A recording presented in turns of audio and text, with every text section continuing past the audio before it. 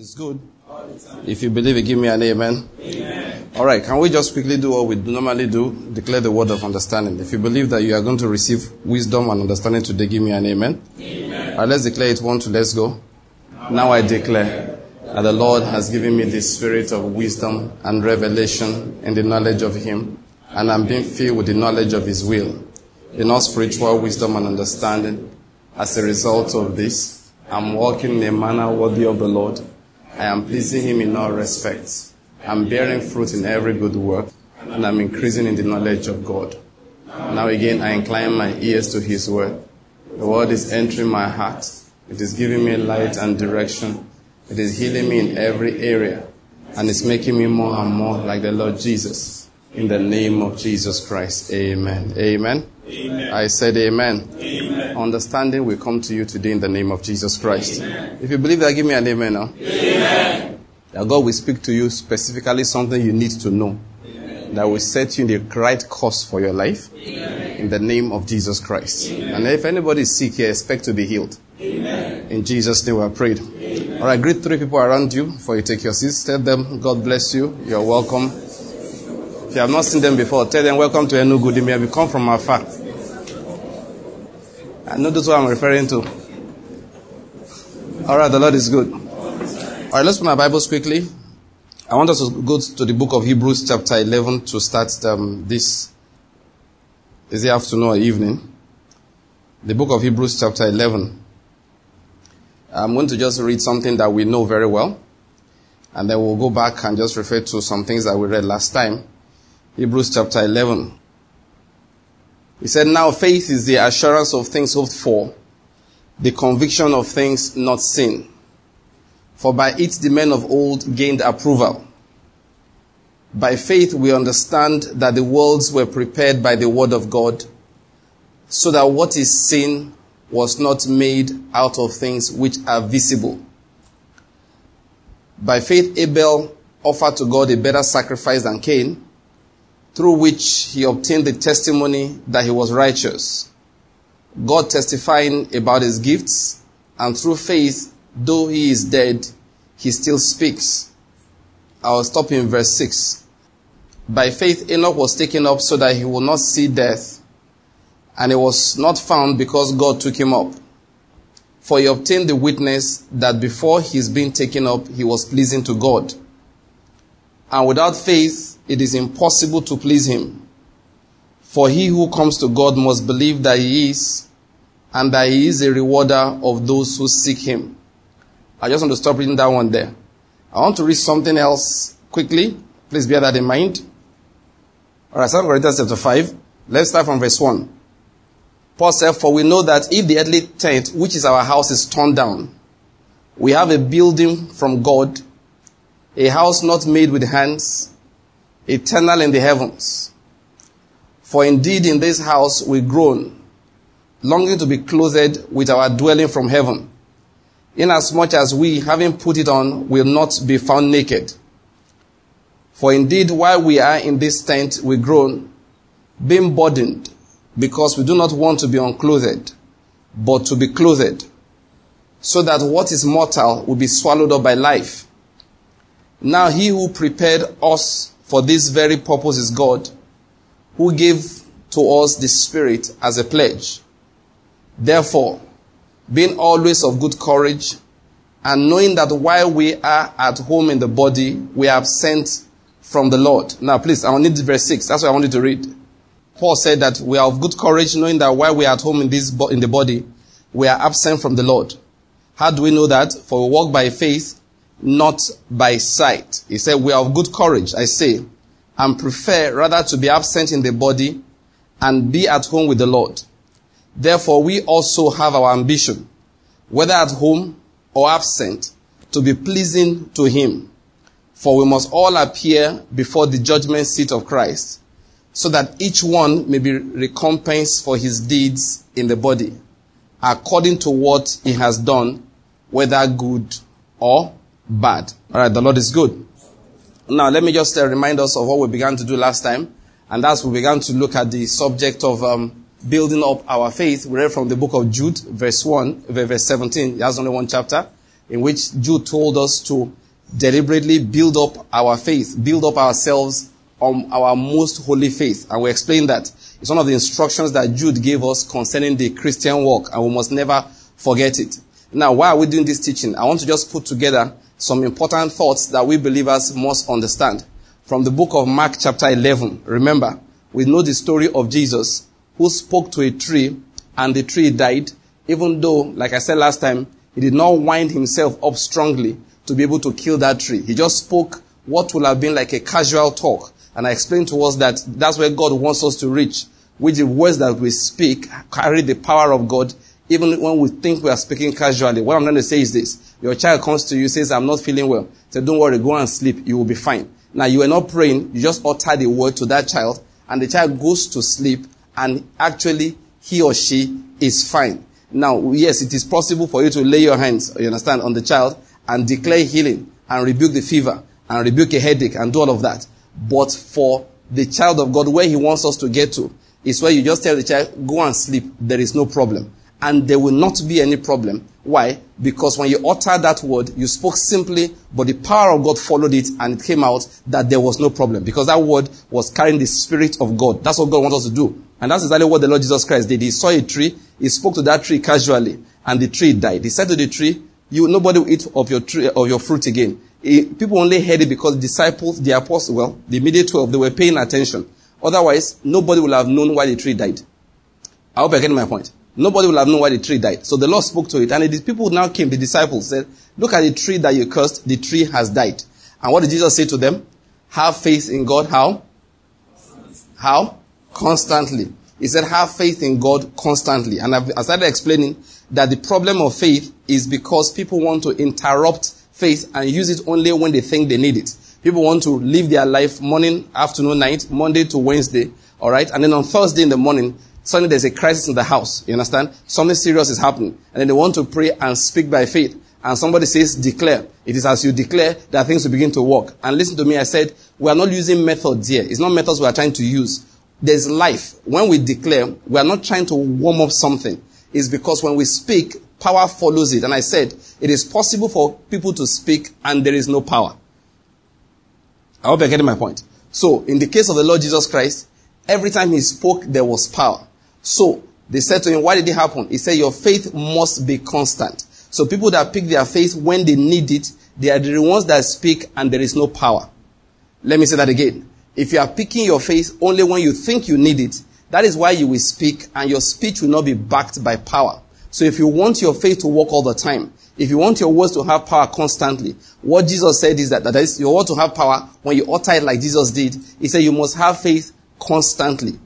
Are you getting my point? And that's what we're trying to look at. How do we make sure that we have faith constantly? That's what I'm teaching. Faith that is constant. Not faith that we need only, we use only, or we look for only when we have need. It must be faith that we wake up with in the morning, faith we walk around with in the afternoon, faith that we go to sleep with at night, faith that is around us even while we are sleeping and we are dreaming, faith that is with us every single moment of the day. That is what Jesus says is the reason why we will have power in our words. Is the reason why we will speak things, you understand, and the situations around us will respond. Faith that is constant. And so we'll not put a picture from a Jude. Jude said, build up that faith. It's something you do deliberately. I hope you get my point there. Now, I said, this is how we went there last time. If you can remind me, I know we said there are 4 areas in which, as believers, we must deliberately build our faith. That is, we must build our lives. Now, that's a better way to put it. There are 4 areas in which we must deliberately build our lives on the Word of God. And if we do those things, building our lives deliberately in those 4 areas, what we are doing is that we are developing constant faith. Can you remind me of those 4 areas? Number 1 said your expectation in life, you must build it on what God has said, not what the environment is saying to you. And it's a deliberate thing. You do that deliberately. Your expectation in life. What will your life be like? You understand? There are different ways to build that. I'll talk about that again, even though we did on Tuesday. The meaning of the word hope, okay? I'll get back to it in a moment. So your expectation in life must be built deliberately on God's word. Not your environment. Not your perceived disadvantages or your perceived advantages. You must not build your expectation on any one of these things. That's number 1. Number 2, we say you must build your understanding of life. I think that's what I'm going to go on from today. Okay? you must build your understanding of life deliberately on the Word of God. Now, please, let me say that again. You must deliberately do it. You will decide that I want to understand life only according to what God has spoken. Then number 3, we say you build what? What's the third one? I said you expect it. Yes, thank you. Precepts. How you live your life. That is the principles by which you walk. You are a married man, the principles by which you relate with your wife and your children. You are a businessman, the principles you relate with your customers and your employees. You understand? You are a married woman, the principles by which, the concepts, what frames how you relate with your husband and people that you work with, whatever you are doing. You are, you're a civil servant. What frames it? Everything must be built deliberately. Why are you doing the way you are doing? You must have a reference. I hope you're getting my point. Either you have the scripture to quote, or you quote an instruction you have heard why the scriptures were being taught, why the word of God was being taught. It's something you must do deliberately. I hope you're getting my point here. That's it. And then last of all, I said, you must build your talk on what? On your life, the way you, what other aspect of life do you build on the word of God? How we talk. Now, I won't give you that this is what God said 1, 2, 3, 4. It's my own experience of studying the scriptures and living the Christian life that I derive those 4 from. Alright? If you do this, then your faith is constant. These are the things you do and your faith is constant. I hope you're getting my point. Listen, faith that's really alive is not something you deliberately think about. I like what the E.W. Kenyon used to say. He said that faith is not something you think about. It's that once you start talking about right now, let's begin to have faith. We begin to have faith right now. He said you really don't have it. That those who really have it, they don't say they are having faith. I hope you're getting my point. It's just the life that they have. That's just how they live it. The faith is the way by which they live. Say no, like sometimes people say those days, like students, very common. They say, okay, what's happening to you? Say, oh boy, man, we've been living by faith for the last 2 weeks. So what they mean is that daddy hasn't sent anything. Mommy has not sent anything, and nobody has sent us any cash. So how have you been living? He said by faith. So like we said those in school, say, okay, when they send money, what happens? You start living by what? By the flesh. You start living by sight. It may sound like a joke, but that's actually what we do. And so when we say it like that, really, that's what we practice. So what I'm trying to say, it's not supposed to be like that. It's not like, it's like, how have you been managing? Well, we thank God. The Lord who has always been good, has been good to us. It's not like we're living by faith. Because what we are saying by that is that when money comes, we'll drop the life of faith and we'll live by the life of cash. Man starts living by bread alone, not by every word that proceeds from the mouth of God. Do you follow what I'm trying to explain here? Alright? So that's what we do. We deliberately pick our life, in these 4 areas of our lives, and build them on God's word deliberately. That is, you will take a course, you and yourself. Are you getting my point? And say, from now on, this is how I will speak. Let me give you an example. This one, all of you know about this. Once my wife and I learned this, my wife was very strong about it. Said, look, if you ask my children, how are you? In fact, because she's not around now. We traveled. I also traveled. So from where we went, my wife called my daughter and said, how are you? Okay, you know the way it is. I said, I'm not the Lord is my space. Now that my children have a way they answer. You either answer, there are about 3 ways. I've forgotten the third one, but there are 3 of them. 1, it is well with me. As I'm growing up, I'm getting wiser. That's an answer. Or, I am taught of the Lord. Great is my peace. Why? Because, as Isaiah said it, your children will be taught of the Lord and great will be their peace. So when you ask my kids, how are you? They say, I am taught of the Lord and great is my peace. Are you getting my point? It's deliberate. So she called my daughter and said, okay, hey, my girl, how are you? He said, I'm not the longest in my space. You know the way it is. Just read it out. My wife said, I didn't hear what she said. The girl thought she was talking about network connection. He said, I'm not the longest in my peace.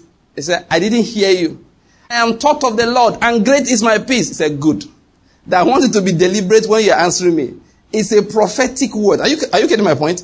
It's deliberate. Like if you tell me now, some of you may have noticed it and I demand it of people I relate with. If I tell you, God bless you. Some people say, and you too. I find it very annoying. Why do you bounce back your blessing? If you tell me God bless you, sir, I tell you amen, no matter how small you think you are. When people tell me like, safe journey, I don't say thank you. Safe journey, how can I answer you thank you? Safe journey, you know my answer? Amen. It's a blessing. I pray we understand it. It's a blessing. A blessing is being pronounced upon you. You are bouncing it away. So if you tell me safe journey, I will tell you amen. I cannot tell you thank you. I drop my children in school in the morning. If I say have a nice day, in fact, it's become a culture with them. They don't say thank you, daddy. they will say amen. Well, have a nice day is not a greeting, it's a prophetic word. I have the power of the prophet over your life. You are my children, for goodness sake. So if I tell you have a nice day, I'm telling you how your day will go. So what you do is that you deliberately collect it. How do you do that? You say amen. Now, I'm using that as an example that it was something we did deliberately. You have to be deliberate. You know, people use swear words. And you can't grow up in an environment and not pick them up. That's why you watch too much American TV. You learn all kinds of bad 4-letter words to express your frustration. You know, in American, Jesus was an American, you go to that tree. Hey, God. You know what Jesus would have? That is, imagine the American man. You know what I'm trying to say? If it's a PG man, worry guy, go to the tree, say, this tree, now your tree will go better for you. The tree will still die. The tree will still die. So people, everybody picks those funny things up around. Of course, it's not good. You know, the Bible says, let no corrupt word be found, coming from your mouth. The same mouth that's bringing forth good should not bring forth evil. But no, this is our reflex things. So you know what I did? A nice cure that God gave me. I didn't stop swearing. I changed in quotes the swear to a declaration of the sovereignty and the lordship of Jesus. So every time I am surprised by something, my response is what? Jesus is Lord. We still have to swear. Are you getting my point? We still have to swear in quote, now in quote. But this time around, deliberately, we converted the nonsense 4-letter words to declarations of the sovereignty and the lordship of Jesus Christ. So, something happens, I'm surprised. Oh, I still respond. What? Jesus is Lord. In life, let me drop something briefly. Many times you are trying to stop a bad habit and you are finding it hard. One of the reasons why it's happening like that is that you are wrongly obeying the scripture. You can see what the Bible does. Every time God gives an instruction, don't do this, it tells you what to do. So if you try to not do something without doing the other thing, you find yourself struggling. You find yourself struggling. Even Jesus said it, don't cast out demons if you will not replace with the Holy Spirit. Because one way or the other, you must have a spirit. I hope you're getting my point. You must have a spirit. You must have a spirit. The other day I sat down and began to look at through the scriptures when the Bible uses the word spirit. Especially the New Testament. What does it mean? So many meanings. I found out a number of them. 1, it means love. 2, it means the word of God. Apart from the Holy Spirit himself, and apart from the power of God itself, these are the other uses. So when it says, don't be drunk with wine, wherein is what? Excess. What is the next line? But be filled with the Spirit. A man must be drunk on something. You have to drink something. If you are not going to be drinking wine till you get drunk, then you go ahead and drink something else. That's just by the way. So anytime you want to stop a bad habit, because it's commanding the scriptures, look closely. There is always something else you are supposed to replace it with. If you're not going to complain, people tell me all the time, are you trying to say, we're Makurdi last week. Was it last week? Okay. Now, last week when we were in Makurdi, somebody asked that question because I said, am I trying to say that you can't criticize government? I said, yes, that's what I said. You can't do it. Why can't you? There are policies. I said, then go and talk to them. Don't sit in your bedroom and be emitting bad vibes into the atmosphere. Now, I don't want to talk about that now. But the question is that what do you do? The Bible says it clearly. What to do is you give thanks. Giving of thanks in the scriptures is not because we are happy. We give thanks deliberately. Even when you are sad, you will still give thanks. You don't praise God because he has done what you feel like is good. You praise God because he is what? Worthy to be praised. I've shared this testimony. I heard somebody give it some time ago. That this song we all sing. You are worthy to be glorified. You are worthy to be glorified. I heard the song, the testimony, that a woman sang it when her child died. And we're not told the story of whether the child rose up from the dead or not. This is not bribery and corruption. Nobody's trying to bribe God. So after praising God for for 1 hour. The child has not woken up. I said, God, pay me back all the praise last 1 hour. What has he produced? We don't praise God because we want him to do something. We praise God because he is worthy to be praised. So you find that if you are full of thanksgiving, if you are full of praise, you don't have enough time, the opportunity to criticize will be difficult to find. Even in a country like ours, where people have all kinds of complaints. If you sit down and give God thanks for the things you can see, and two, based on principle, you will find too many things to be grateful for.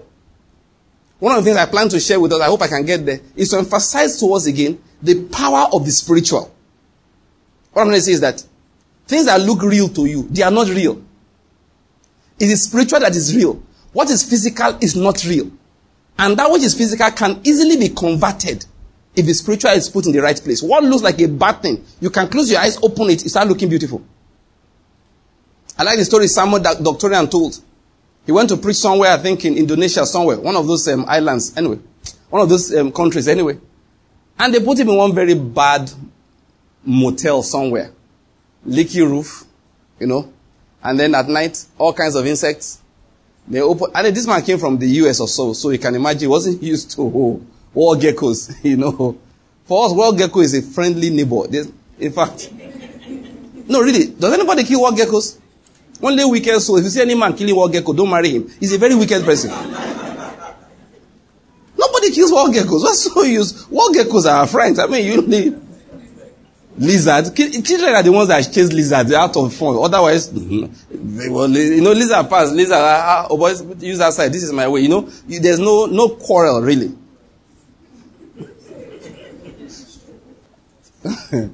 My friend told me once when the parents relocated back from the UK many years ago. I mean, it's a big man now.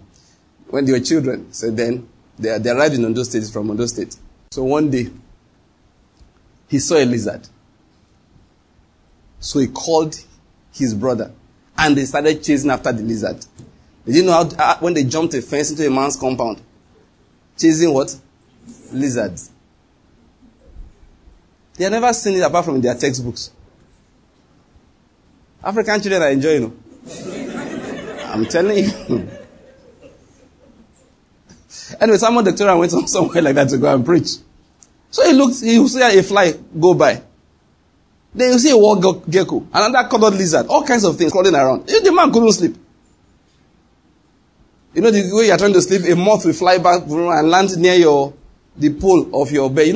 For us, most Nigerians, if a moth lies on your, lands on your wall, you don't think about it. You only get up when it looks like a scorpion. Moth? What is moth? It's just our friend. So Simon Doctorian was complaining. He was like, God, what kind of Allah is this one? Supposed to preach the gospel, I have to go through all of this. I know what the Holy Spirit won't say, and just be watching you. After I finished complaining, finally, when he was quiet, the Holy Spirit told him that, what is your problem?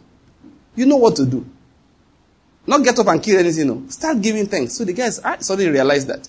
So he kept quiet and started thanking God. He thanked God for everything. For the bed, not a very nice bed, but the bed is there. Thank God for the motel, the opportunity to come and preach in that kind of country.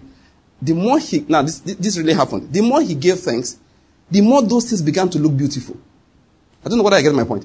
So then you look at the fly. Wow, look at the colors. That is, the things began to look beautiful. Suddenly he was having admiration for it. Man, this is diversity of flora and what? Fauna, thank you. Before he knew what was happening, he fell asleep. I hope you're getting my point. You see, we'll get that in a moment. So physical things, they are not real. It is spiritual that is real. And they can easily be converted to good feeling if the spiritual is put in place. What looks bad, if God puts, I thank God, and I tell you, I used to argue a lot with people talking about Nigeria and all of that. I don't anymore because there's no point. They are not operating with my frequency. They are not seeing what I'm seeing. What I'm seeing, even if both of us see the same thing, the effect it has on them is not the same effect it has on me. I hardly notice bad roads anyway. I don't know about you. Me, I hardly notice. I pass the road, I go where I'm going. And if the road is bad, I pass it again on my way back. If it's bad again, I will pass it over the next time.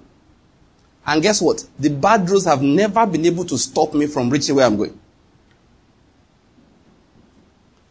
But you know, there are people who sit down morning, afternoon, and night. The problem with this country is bad roads. And there was something I read this morning.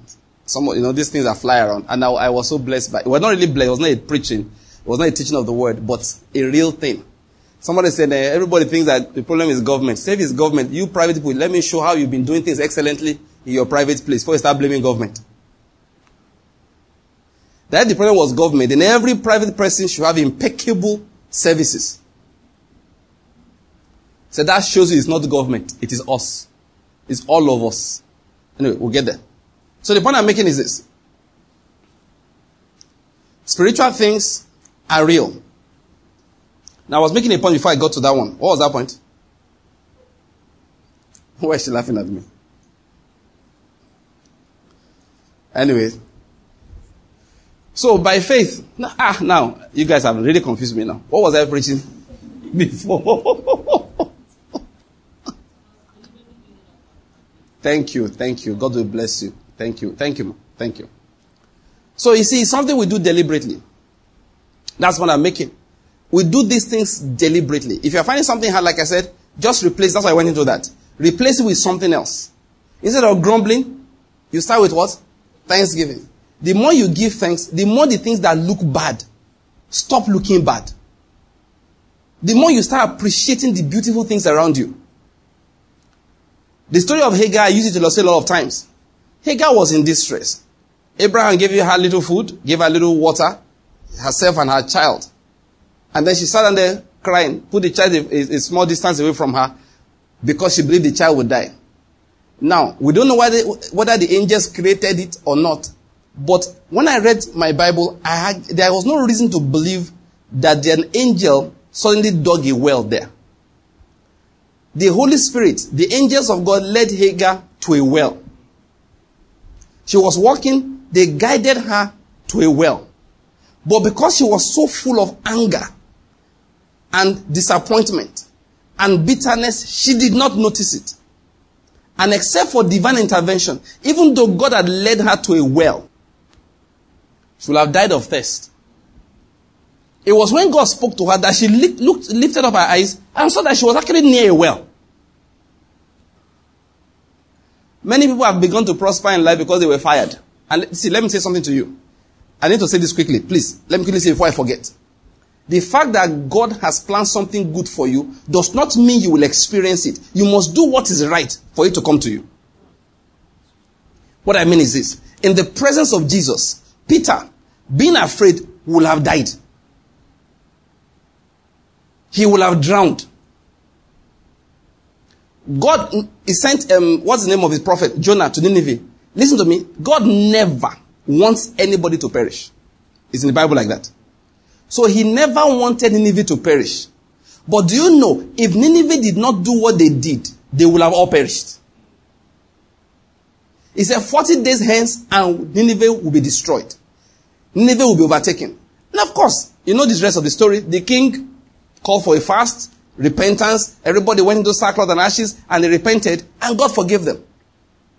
Destruction came upon Nineveh much later. That generation did not experience it. Now, this point I want to make. Do you know if they did not do that which they did, they would have been destroyed in that generation? What am I trying to say? If Hagar had filled her life with grumbling, she would have died of thirst.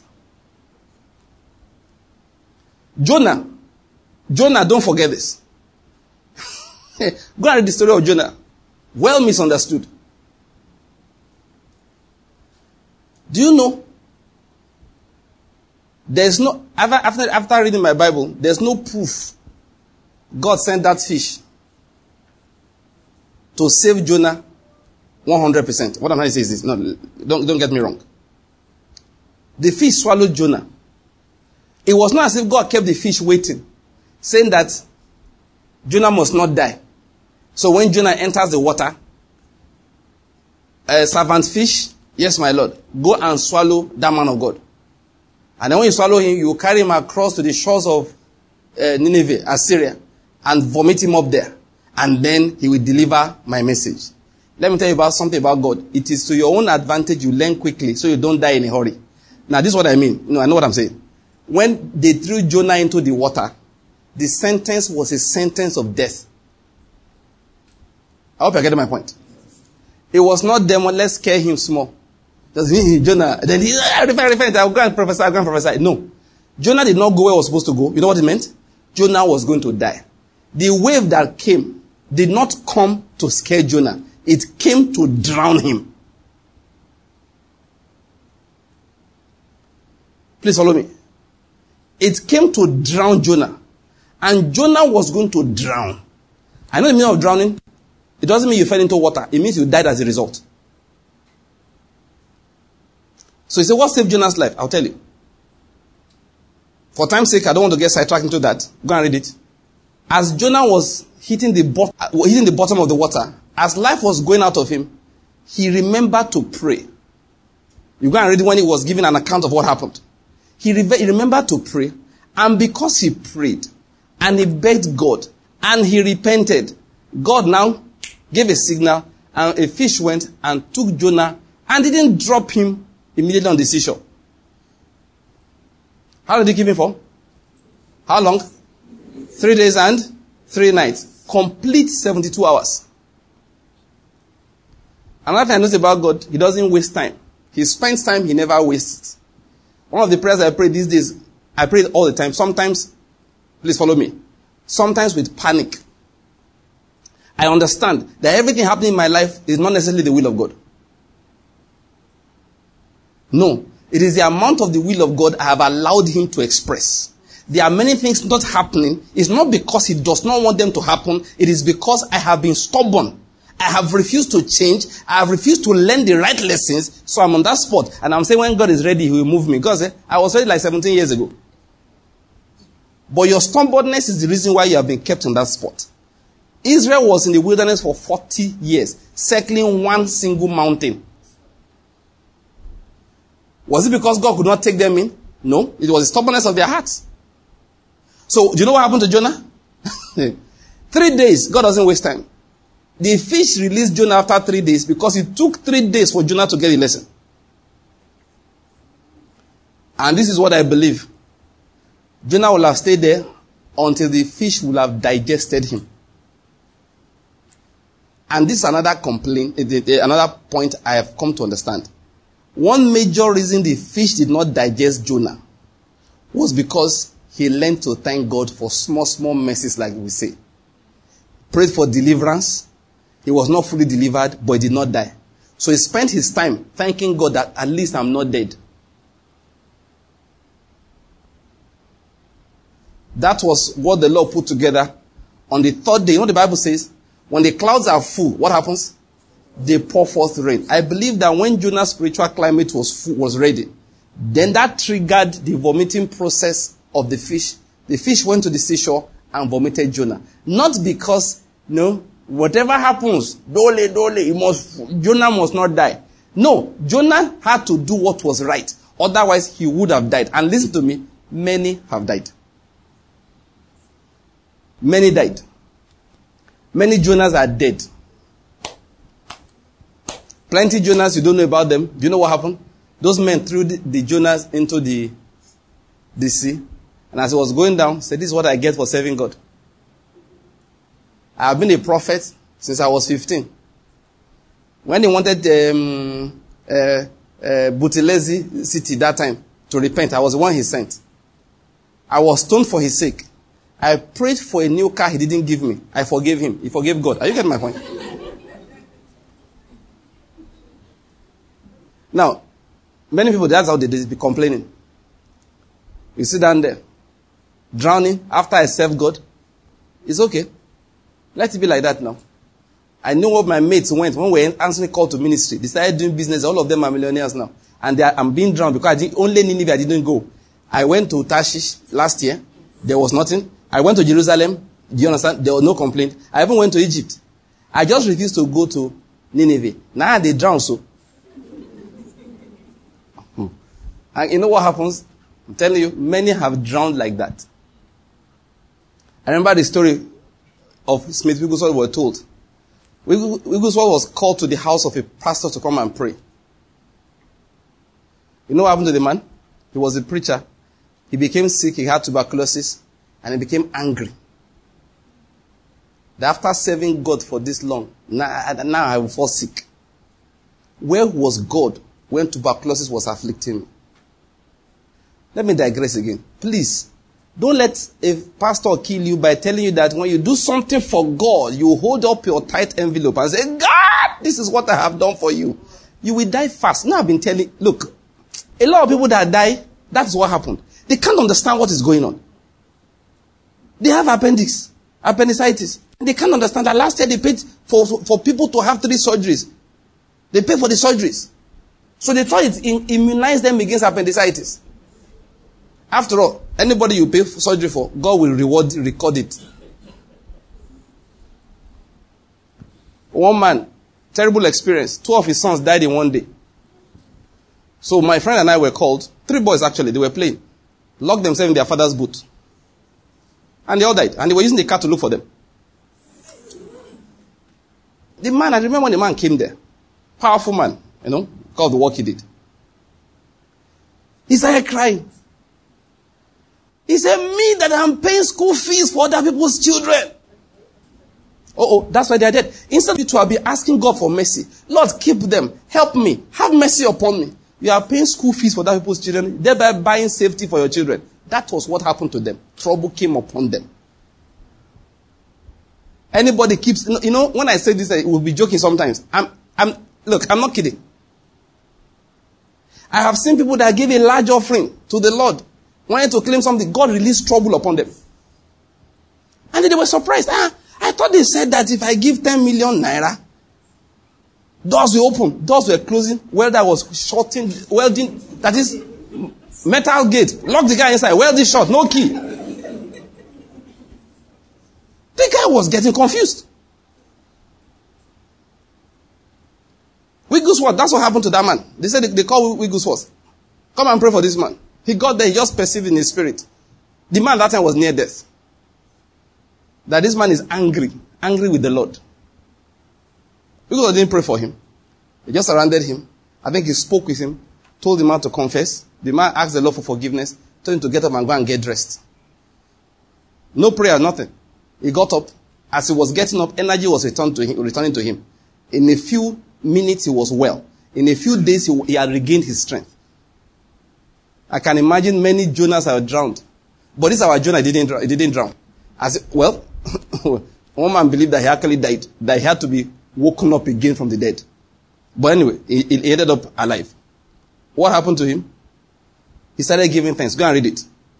Initially, he prayed. Then the fish came, swallowed him. He now began to give thanks. Many people have lost it at that point also. What I asked for was not this one. I've been praying, sowing seed and believing God for a job. And in your mind, that job is going to pay, if it's bad, 250k a month. Finally got one.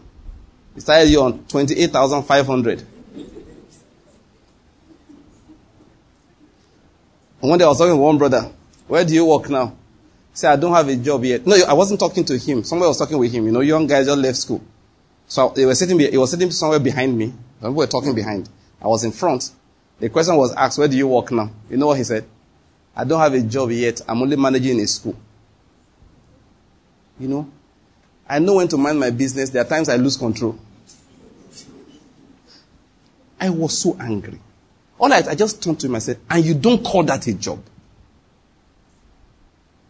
I was so angry. People have started life like that. Then after a while, after years, they are the ones employing professors. Now, what I've said is not a joke. If you want, I'll start giving you names. People just started life like that. Some people didn't even have a formal job. They were just organizing lessons here and there. Next thing, it became a school. Next thing, it became a university. Is that new? You've not heard stories like that before? Yet the man said, this is not, I'm just managing. You don't know the guy you're dealing with. You say, okay, Mr. Manager. There's no problem. Just stay there, be managing. And he will leave you there until you learn to rejoice. And when you start, and if you go to church and say, rejoice, and God will deliver you, He will put you, the more you rejoice, the more He will put you there. You know why? He say, only, bribery. He is rejoicing now, waiting for deliverance. I will run around you, leave it there. Listen, all this mago manipulation of God with spiritual principles, better stop that nonsense, because He can read your heart. You can read it now. He said, rejoice, dance. When you dance, God will deliver you. God said, no problem. They dance in there. Let me get a choreographer to teach you how to dance. I will teach you tango, salsa, shaku shaku, everything. I still will not deliver you. Until your rejoicing is a serious, you get my point? Real rejoicing. Gratitude rejoicing. And it's very easy. Just think of people that all of you were looking for work together and they are dead now. Say, Lord, I'm still alive.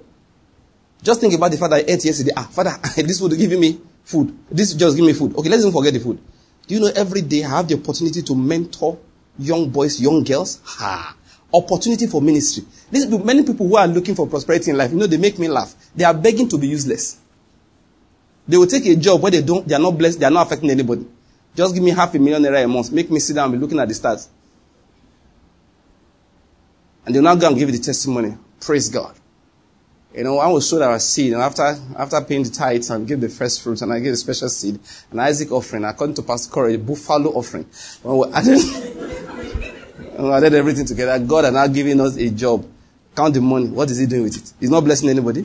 His skill is not improving. He is not important. If he dies today, they'll get another goat to replace him. Life goes on. And if he is superior to people who are earning 10% of what he's earning, but they are affecting people's lives. They are saying, look, if you want to give God thanks, there's plenty reasons to give Him thanks. Look for those things. You will have real cause for rejoicing. And if He decides that where you are is a punishment, because sometimes where you are is not a punishment, it's an assignment. I don't know whether I get my point. Your position does not have to be a punishment. It can be an assignment. And God will not say, because you are so full of gratitude, I will remove your position of assignment. No. It's when you have completed that assignment, He promotes you to the next one. I hope you're getting my point here. Brother Jonah's case, he had to give God thanks deliberately. When he did that, that was where, because he was in the position of what? Punishment. But he thanked God that at least I'm not dead yet. After 3 days, he had given enough thanks for him to trigger his release. I went all of this and explain something. God doesn't joke. Many times people are stuck in a place and, gone are the days, there are some gospels I don't preach anymore. I don't know whether I've ever preached them. Anyway, before I started preaching, I've unlearned them. God is not in a hurry. Let me explain what I'm saying. He's not trying to prove a point to anybody. He can punish his own children. They will die in poverty. Nothing. Now, I'm not saying it's happy. I'm just saying that if they don't learn the right lessons, it will be unjust of him to move them from that point.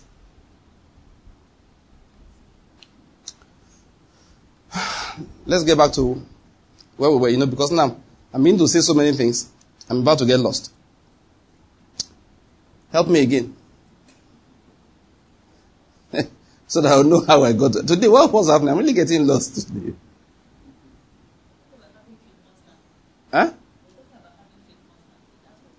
Yeah, that's since last week. That's how we've been on. Today.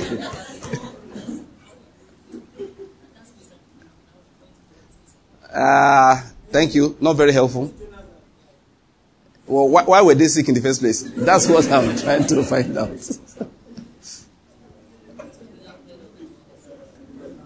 Okay, when it comes to... this has not happened to me in a long time. When it gets to points like this, I'll just start preaching from the beginning again. Then we'll finally get to... how we got it. All right, don't worry. That's the beginning, really. So I'm going to go back to that beginning. All right. The Lord is good. I said the Lord is good. All right. Now, okay, I know something I was saying, that we must learn to do what is right, okay? Let me just, I don't know. And I thought that was a digression and I really got lost in that particular one. But I'll just go back. Amen. Now, remember I was saying we must be deliberate, right? We must be deliberate in learning the right things to do. It's something we must do deliberately. We have 4 areas we're going to look at, right? One of them I'm going to look at today. And that is the area in which, I said there are 4. Let's just go over them again. Let's start from the bottom. I'll give you a few examples. How we talk. All right? Then the precepts, the principles by which we live our lives, and then the expectation we have of life. I deliberately left this one to the last now. The way we understand life. Now, why did I read 2 Corinthians chapter 5? Now remember, Hebrews chapter 11, we said, by faith, we do what? We understand. I started explaining something, that the spiritual is real. The spiritual controls the physical. The spiritual is real. If we do what is right, we can rearrange what is going on physically to bring the spiritual into physical reality. Now, you see why I'm saying this in a moment. So here, Paul was saying something here, explaining some principles about life. He said that our bodies, that is, this our earthly tent, will be torn down. He said we don't mind. What we are looking for is actually another one, eternal in the heavens. He said that we groan while we are in this particular one, longing to be clothed with the one from heaven. Now, Paul was saying all of these things. Let me say this to you.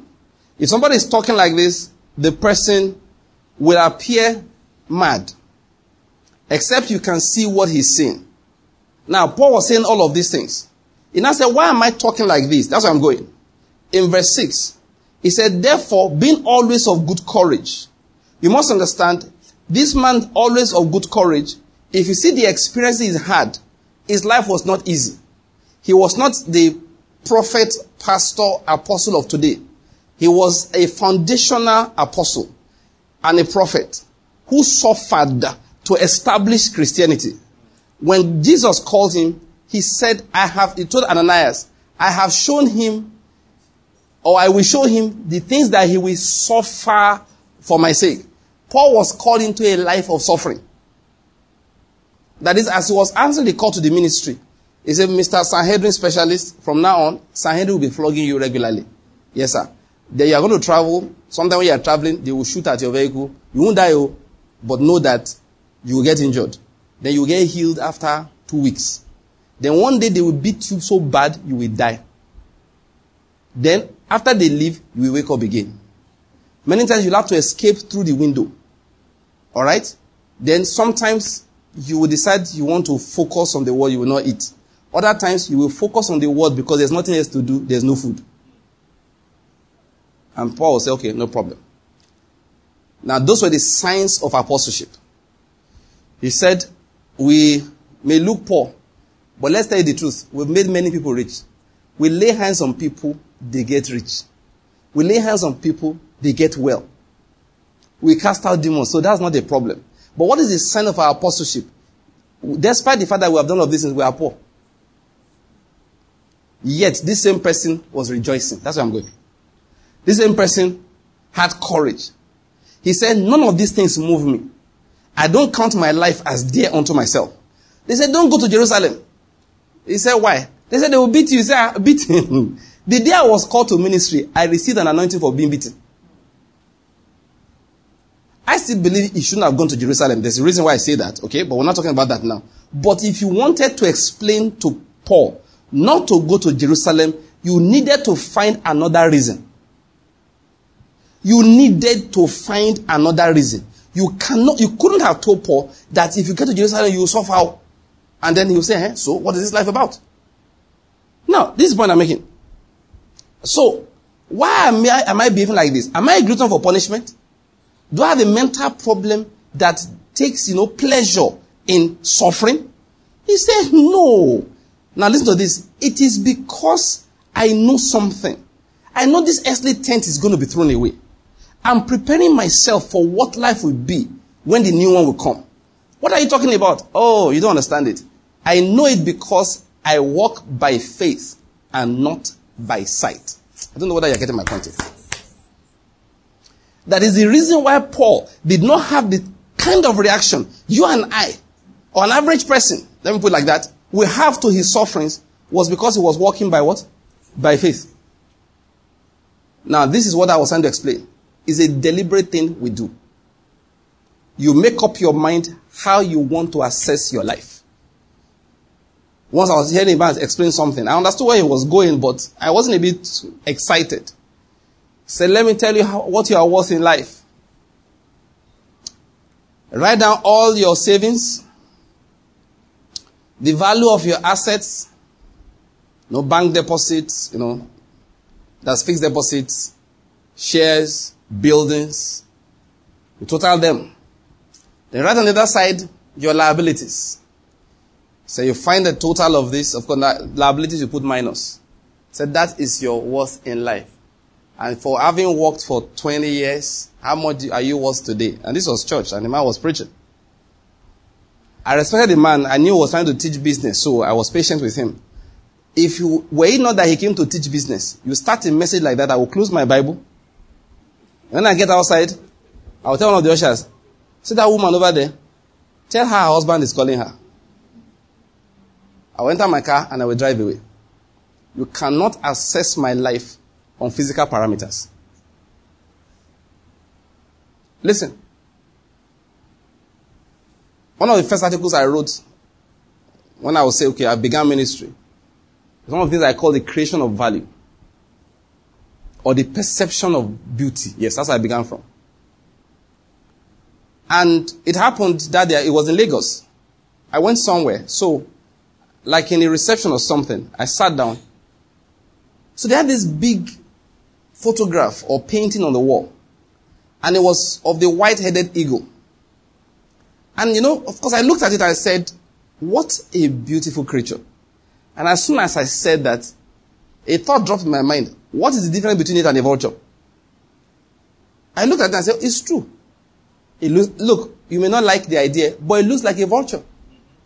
There are bald-headed eagles too. All of those carnivorous animals. Okay, let's not use carnivorous for vulture. Vulture is a scavenger. But all of those, I don't know enough biology to tell you the names of that group. But whether it's a falcon, an eagle, a kite, a hawk, and a vulture, basically they look alike. Why does a vulture not look beautiful to you? It is simple.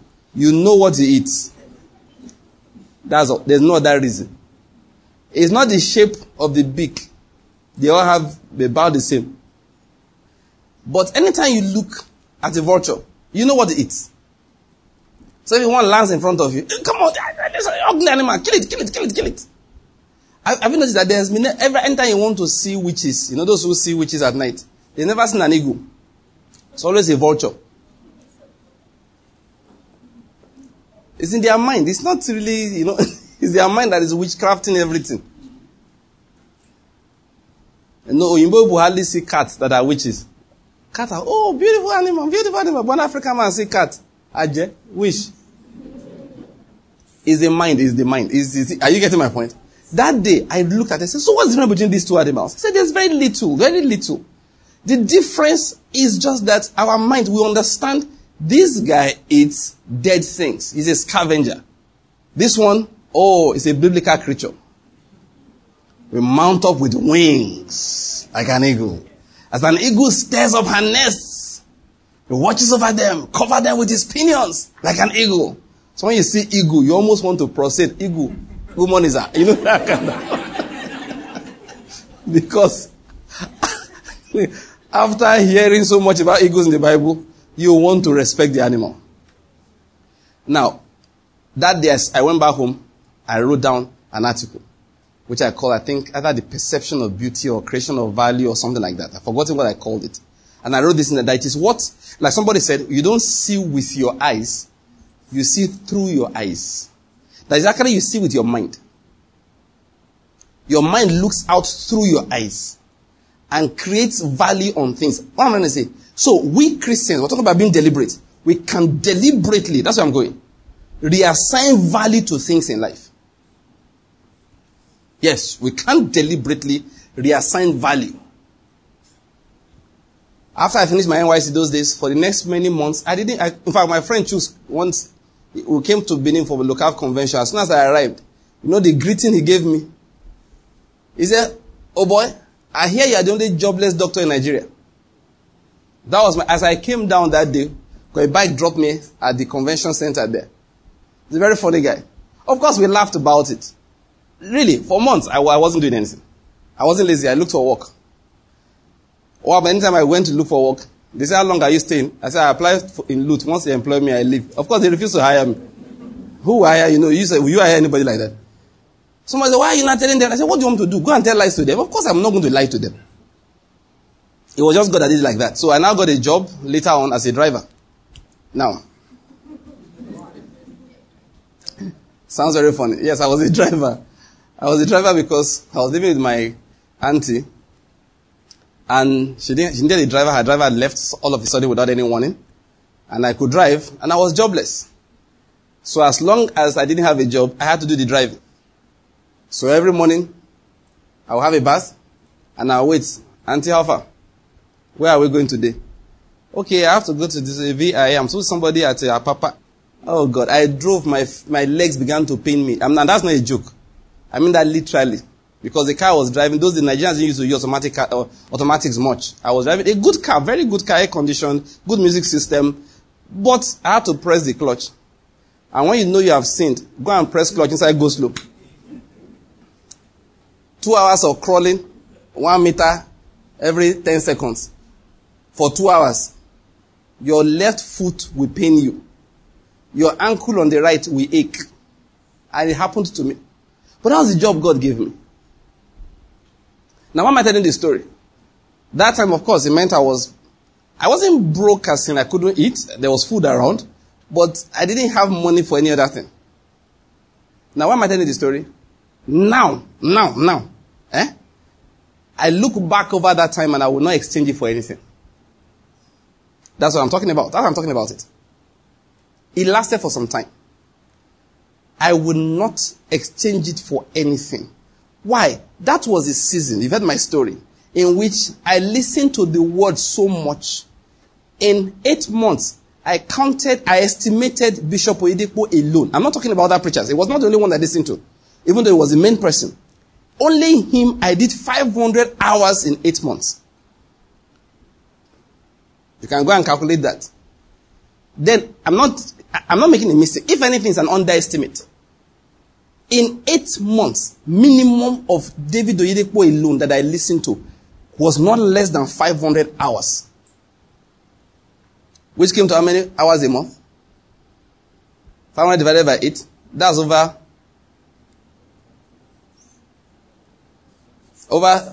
60 hours. Thank you. Which meant that I did more than 2 hours on a daily basis. Bishop Oyedepo alone. If I listened to Ken Hagin that time, I didn't include it. If I did Mike Murdoch, I did not include it. If I did any other person, I did not include it. Oyedepo alone was what I'm telling you. More than 500 hours in 8 months. I look back, I will not extend that period for anything. For me, it's one of the most valuable seasons of my life. I have no doubt. It's one of the reasons why you are here this evening. Beautiful people, you left everything you had to do this evening to come and listen to me. That's the reason. That's part of the reason. That's why I will not exchange it for anything. And one prayer I prayed this is, God, please, don't let me make a choice that looks beautiful now. Are you getting my point? But it's costing me something great later in life. It's a prayer I pray. It's a serious prayer I pray. Sometimes you want to make a choice. Like, God, please, I say, look, because there are times I have desires. And sometimes for good reasons, not selfish reasons. But I'll still say to the Lord, please, if this will shave small off the anointing with which we are preaching, if you remove small from the destiny that we're supposed to manifest, please, can I just say ahead, I don't want it. It will look painful now, but eternally it will not be painful. Eternally it will actually be beautiful. I'm talking about we walk by what? Faith. Paul said, why are we rejoicing even though we have been condemned to suffering? He said it is because we walk by what? Faith. Now let's go back to that faith matter. The way most of us look at faith is this. Of course, many of us, that's how we were doing it. What is faith? It's something that brings better. It brings good into our system. If I buy a new car, I bought it by faith. If I build a beautiful new house, it's by faith. I start giving the testimony, praise God, that day I did not have money, but I just began to declare, and I say, soil, I have authority over you. I'm a child of God. I can't say to you, you're going to grow me a house from here right now. And the money began to come. And people will go ahead, this is faith, rejoicing. Faith, omo.